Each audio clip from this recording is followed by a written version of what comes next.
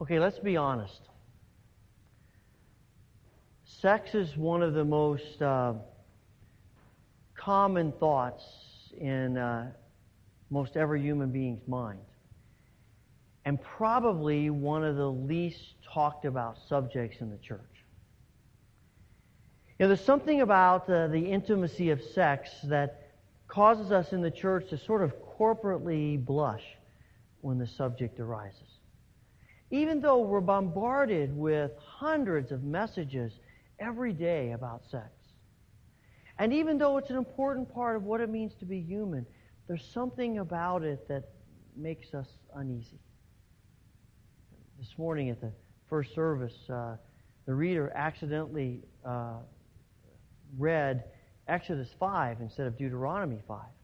And it's about the children of Israel in Egypt and the bricks out of straw and all of that. And I'm sitting there thinking to myself, I wanted to stand up and say, I think maybe this is a word from the Lord that I need to talk about something else. I really am sensing that, but it didn't happen. When the church talks about sex, particularly in a public gathering like we're in today, you might feel a tendency to sort of go back to junior high school, when you're watching the sex education films, and they're kind of interesting in that you want to learn a little bit, but you're embarrassed to act like they're any big deal. But the truth is, it's a very big deal. In fact, it is such a big deal that of all the things that God could say to us in these 10 brief commandments, sex is one of them. Sex is addressed in the 10 Commandments because God created us as sexual beings. Human sexuality is important to God. Now, it might surprise you, as it does a lot of other people, as someone has said, God is pro-sex. Now, the Bible speaks often about the blessing of sex as a gift of God to His creatures. And if God wasn't pro-sex, He wouldn't have created us with the sexual impulses that we have. The church often, in an attempt to help people sort of regulate their sexual life, we have often sent the mixed message. And we say, especially to young people, sex is dirty. That's something you ought to save for marriage. And then we wonder why they're so confused about it. We have this sense that maybe sex came into the world with sin. But nothing could be further from the truth. There may be some gods who really don't care anything about our bodies, how we use them or abuse them, because all they care about are things spiritual. But the God of Israel and the God of the church is clearly opinionated about our bodies and about what we do with them. And sex is a part of God's perfect plan in creation. When sin entered the world, sex, like everything else in God's good and blessed creation, was corrupted. And because of that, sex, like all these other things, became obsessions for us. Now, that doesn't make it any less a part of God's creative plan. It simply means that, like all the other gifts of God, we now need guidelines and help and parameters about sex. It's because we are masters at shading and distorting the beautiful things that God has created that the seventh commandment is given to us. We need this commandment because we live, as Israel does, in a culture obsessed with sex. But the problem, as one person has stated, the problem with our sex-saturated society is not that we think too much about sex, but it's that we think about it so poorly. We have a warped view of it. That's why it's important for us to understand, as we address this commandment, that God is concerned not only with sexual promiscuity after marriage. God is concerned with the sexual activity of everyone, whether married or single. The Scriptures, you in the old language use the term fornication. We tend to talk about premarital sex. But it is sex engaged by two people who are not married. And I think that this commandment addresses any type of sexual relationship that is outside the bounds of a man and a woman in the covenant of marriage. But let's not kid ourselves. We need to address the subject of sex because the problem is not just out there somewhere. It's in here too. Sexual promiscuity and sexual immorality are problems for the church as well as the world. Studies tell us that in far too many places and far too many times, especially now in this age and culture, that Christians are only slightly less involved in sexually immoral behavior than non-Christians. Opinions about sexual issues don't seem to vary as much as you might think between people in the church and people outside of it. And that ought to frighten us. But maybe it doesn't surprise us.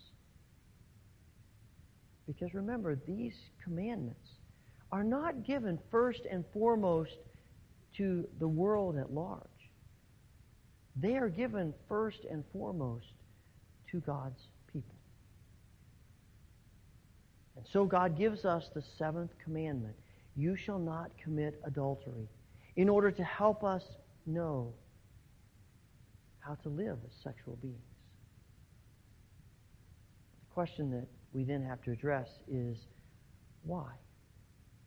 Why does God prohibit indiscriminate sexual activity? Why does God want to limit our enjoyment? Why is God so prudish about people just expressing themselves? Why is God concerned about how we use this gift? It's because God knows that no matter how we may argue it, sexual immorality always causes deep damage to us. You know, people argue that we only feel guilty because society or the church or maybe family or friends cause us to feel guilty about sex. If the Bible didn't command us against adultery, if people didn't talk about it in such negative terms, we'd be just fine. Christians and culture, they're the ones who make this a problem. And if they just shut up and keep their opinions to themselves, stop making everyone live up to their unreasonable standards, all this guilt and stuff, it would just dissipate. But our standards are not the cause of the problem. It's not even God's commandment that's the cause of the problem. It's not that doesn't make us feel guilty. Sexual immorality is a problem because it's antithetical to the way God creates us. Like everything else in the Bible, this commandment about adultery isn't true because it's in the Bible. It's in the Bible because it's true. This command isn't best for us because it's in the Bible. It's in the Bible because it's best for us. It's not a problem because God says it's a problem. God says it's a problem because it's painful and destructive and disastrous to us. You can take a bottle of poison and put a milk label on it. But if you drink what's in the bottle, it's still going to kill you.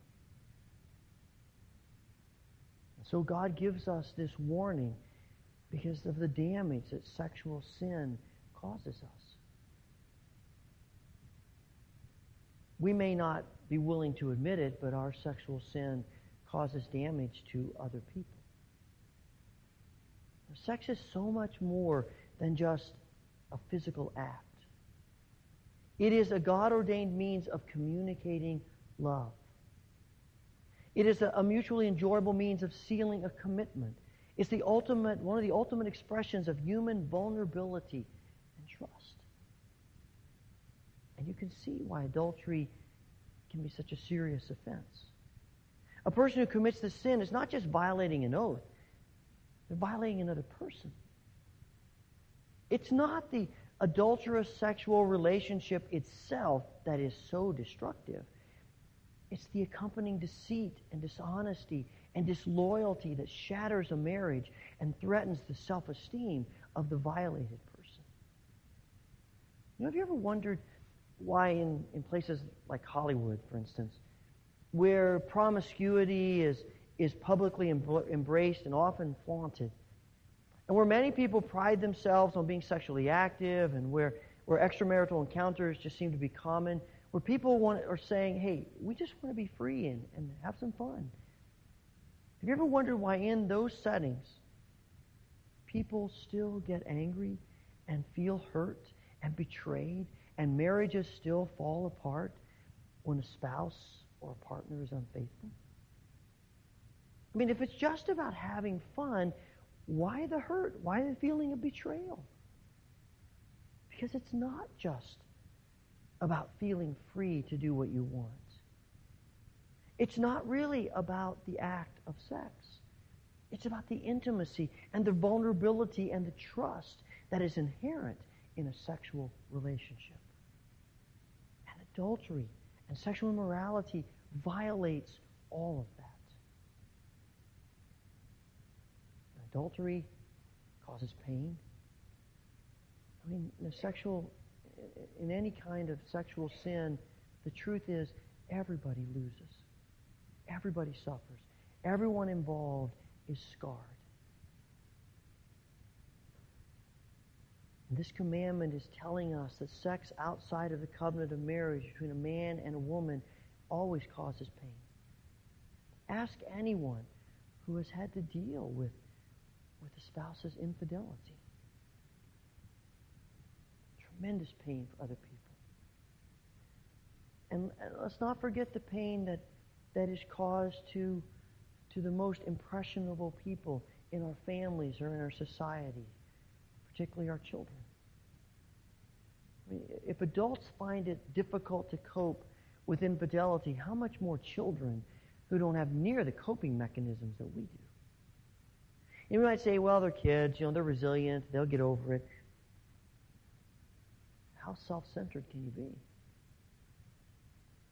The 1998 movie Hope Floats is a movie starring Sandra Bullock as a woman struggling to recover from her husband's infidelity. The movie chronicles she and her daughter's attempt to cope with the problems caused by the breakup of their family. And toward the end of the movie, she and her husband are arguing vehemently in front of their daughter about the pain and deceit and anger that his adultery has caused. And she says to him, I would have stayed with you forever. I would have turned myself inside out for you. But he just brushes it off. He says, look, I found happiness for myself and I'm going to pursue it.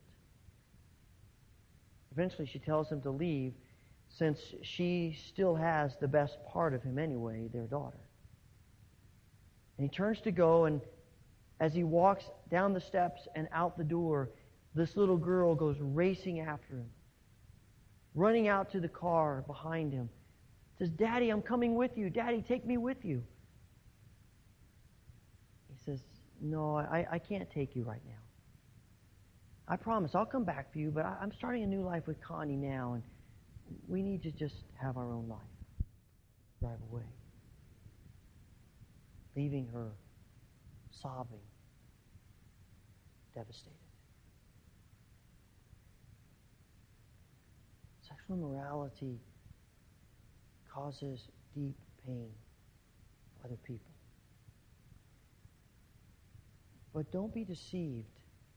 However we view it, it causes deep pain to the people who are involved in it too. In fact, I believe that it will eventually eat us alive if we don't deal with it. I think one of the most surprising consequences of sexual sin is how it impairs our ability to experience long-term healthy relationships.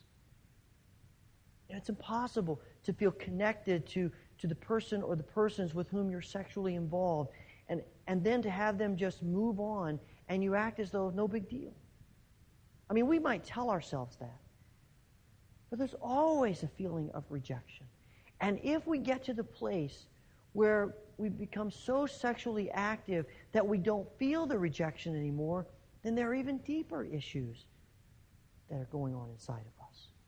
Even deeper problems, because we are conditioning ourselves to feel nothing toward other people. Training our minds and our spirits and our souls that vulnerability and trust don't mean anything. And you might think, well, I can turn that kind of stuff on and off, but you can't.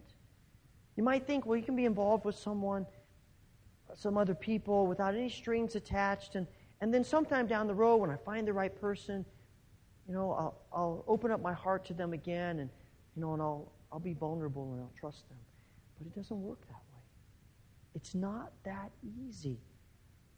It's difficult to retrain ourselves about that kind of thinking when you've deadened yourself to other people.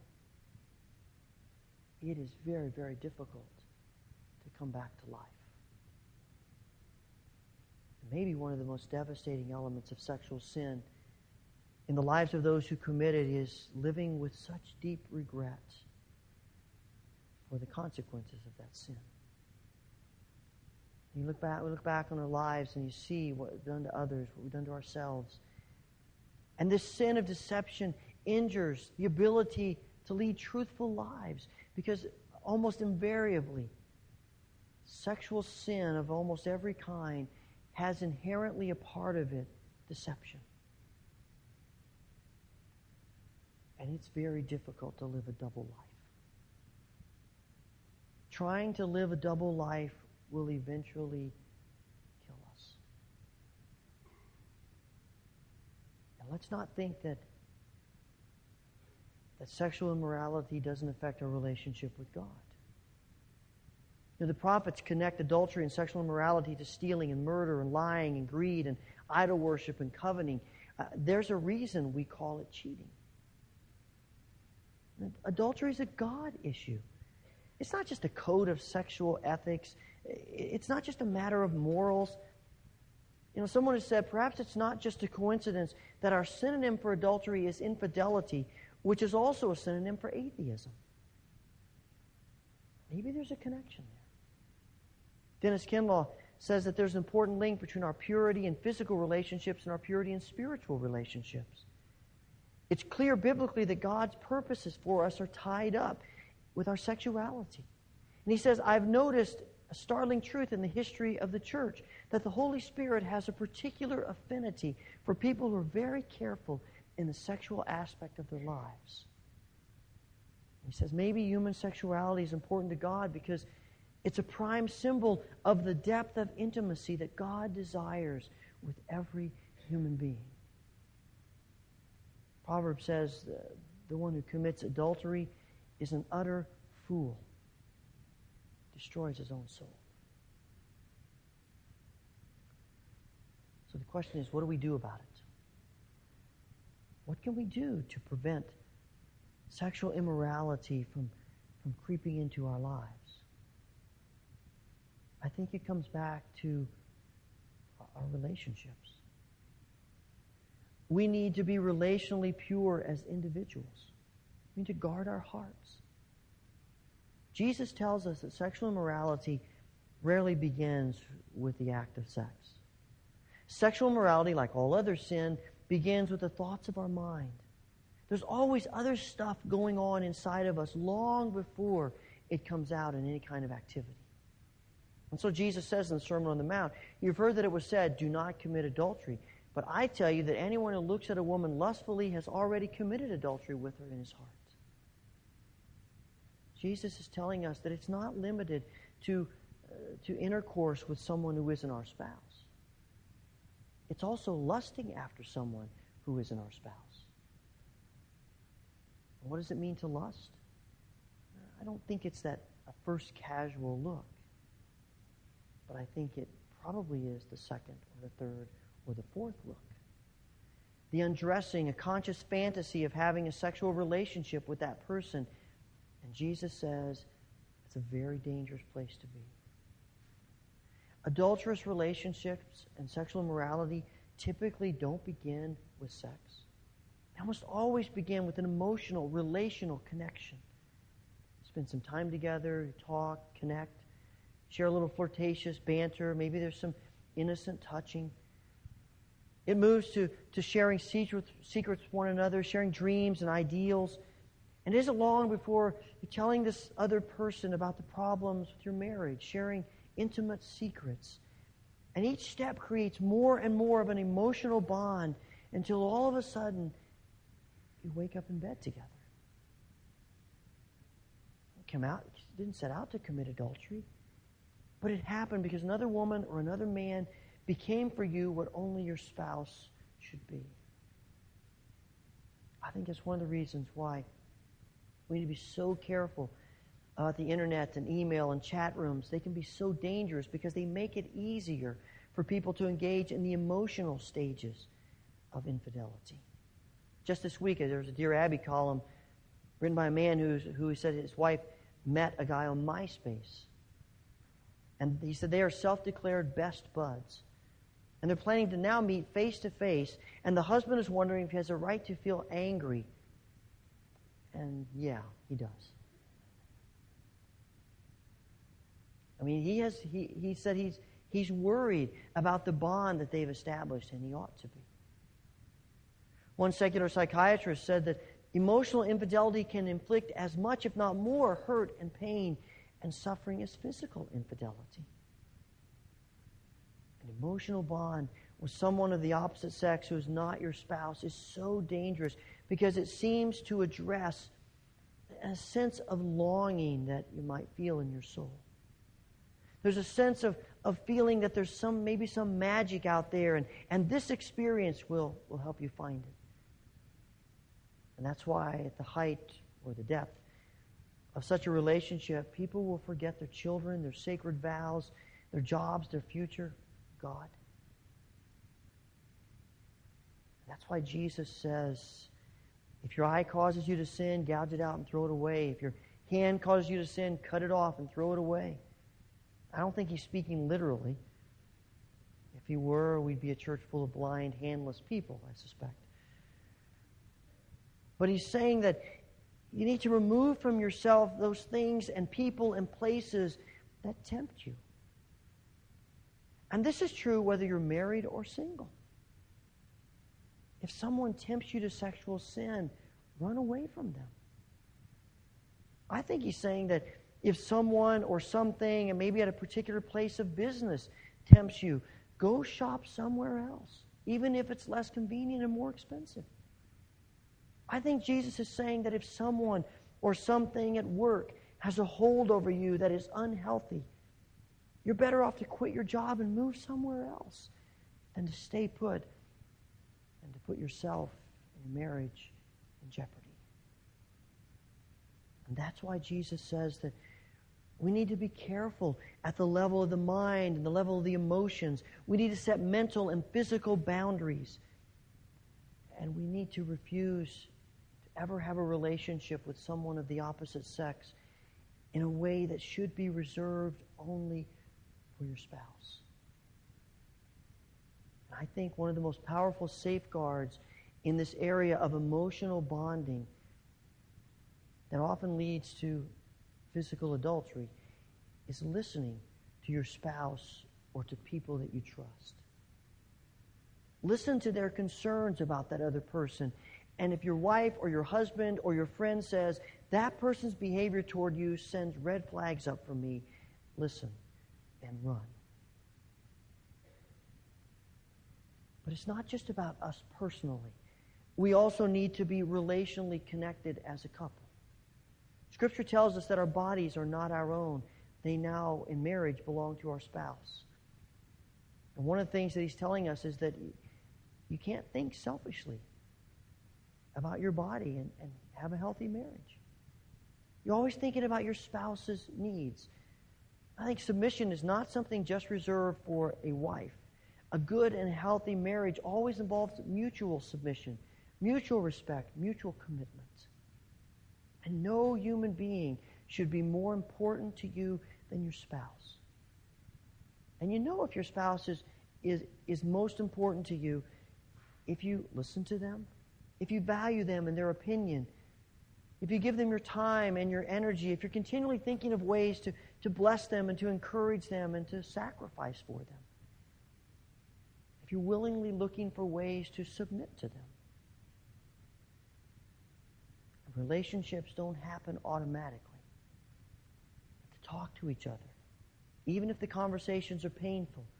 And don't neglect the physical elements of your relationship. Husbands and wives need to be sensitive to your spouse's need for communication and touch and intimacy and sexual activity.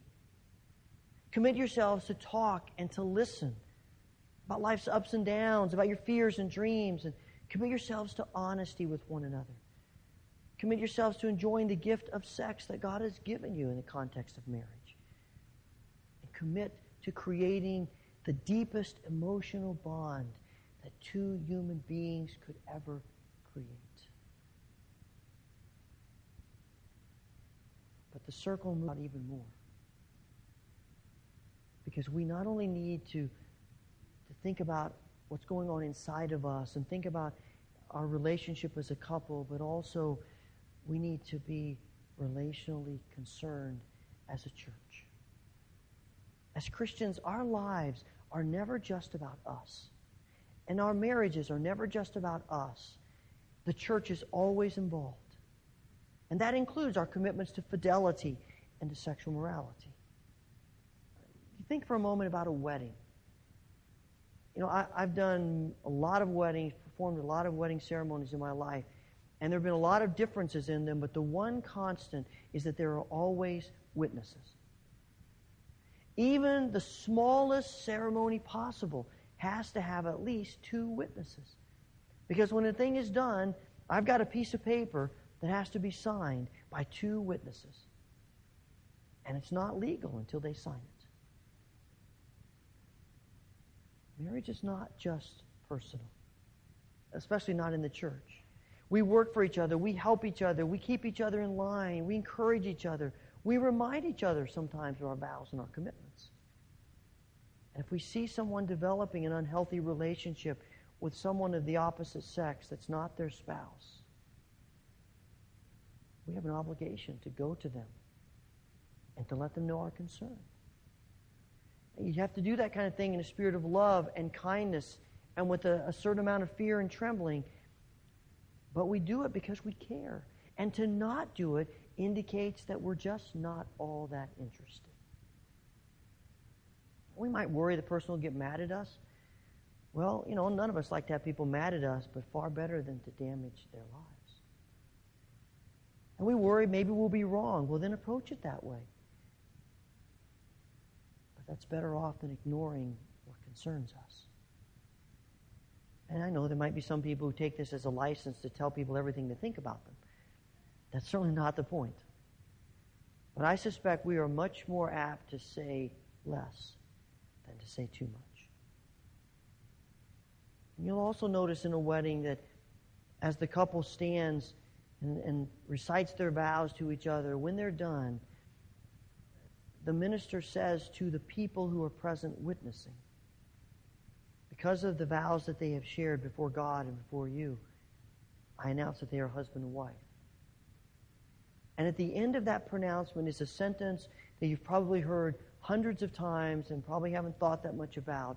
But at the end of that pronouncement, the officiant says, "Now, those whom God has joined together, let no one separate." And what does that mean? Well, in essence, he's saying, look, people, don't mess with this couple. If you do anything to tear them apart, God help you. If your actions or your words put a crack in their relationship, I pity you. If you do something or you say something that leads to or encourages the erosion of the vows that they have just taken with each other, then you need to know that you stand under the judgment of Almighty God. It's a serious thing. You stop and think for a moment. If no one would ever be willing to come between a married couple,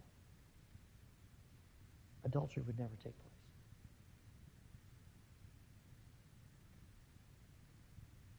But I think we also need to realize that in the times when sexual immorality is revealed, that we as a church have the choice of being judgmental or being supporting. And I know it's a fine line to walk because we don't want to condone the sin, but we also want to encourage those who are hurting.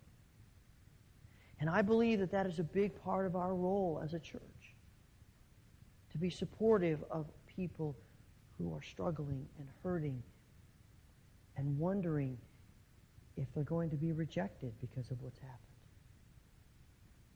I once asked a woman who was working through the pain of a spouse that had committed adultery if she could tell the church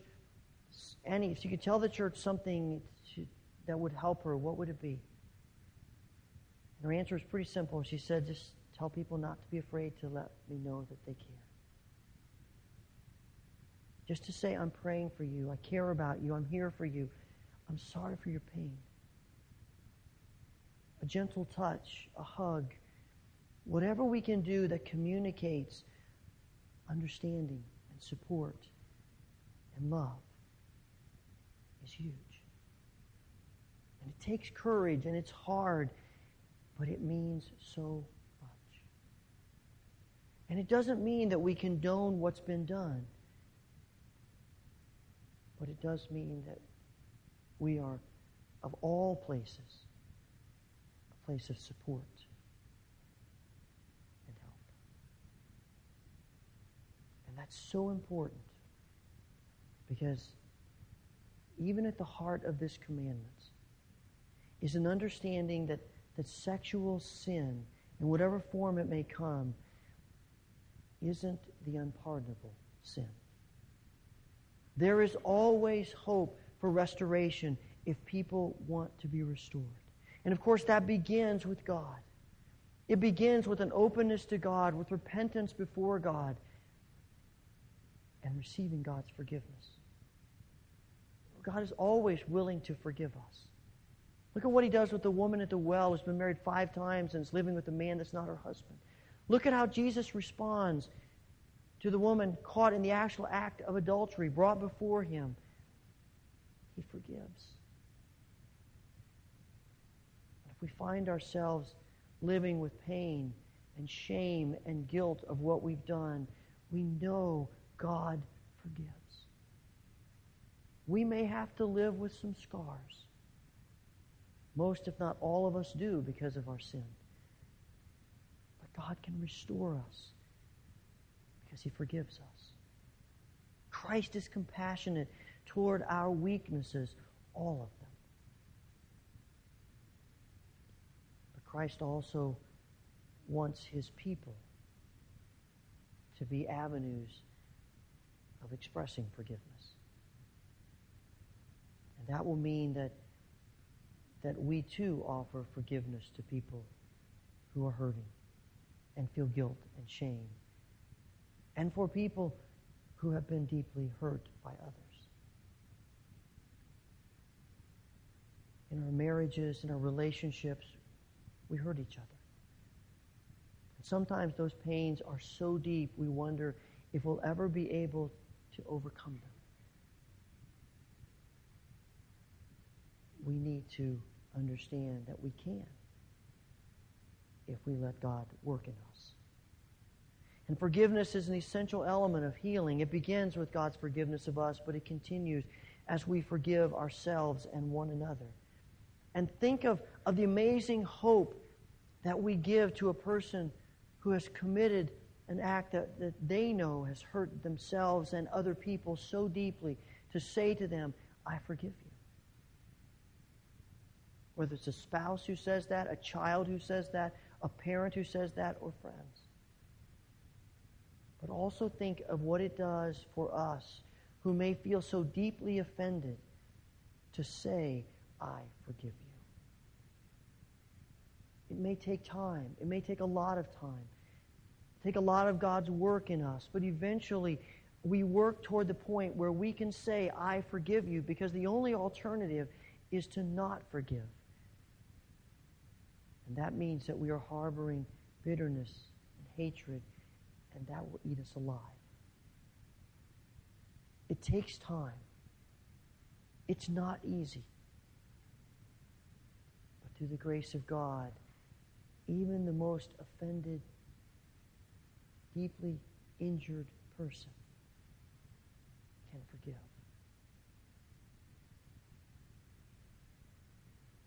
You know, this commandment, do not commit adultery, is simply saying to us, don't treat your sexuality lightly.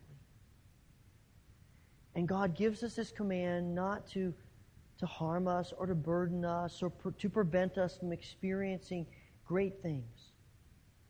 It's to protect us and to free us and to fill our lives with the highest joy of God's wondrous creation. That's what God desires for us. God wants us to enjoy the gifts He's given us. But that will only happen as we give to Him all that we are, including our sexuality. Father, thank you for this commandment. Thank you that you care enough to speak to us and to warn us and to give us means of preventing deep pain in our lives. Father, we also thank you for your forgiveness. We need your forgiveness. We pray today that as we open our hearts to you, whatever the situation may be, may we know the joy and the freedom of your forgiving grace. And may we have courage in your grace and strength in your grace to walk in wholeness and purity through your Holy Spirit. In His name we pray. Amen.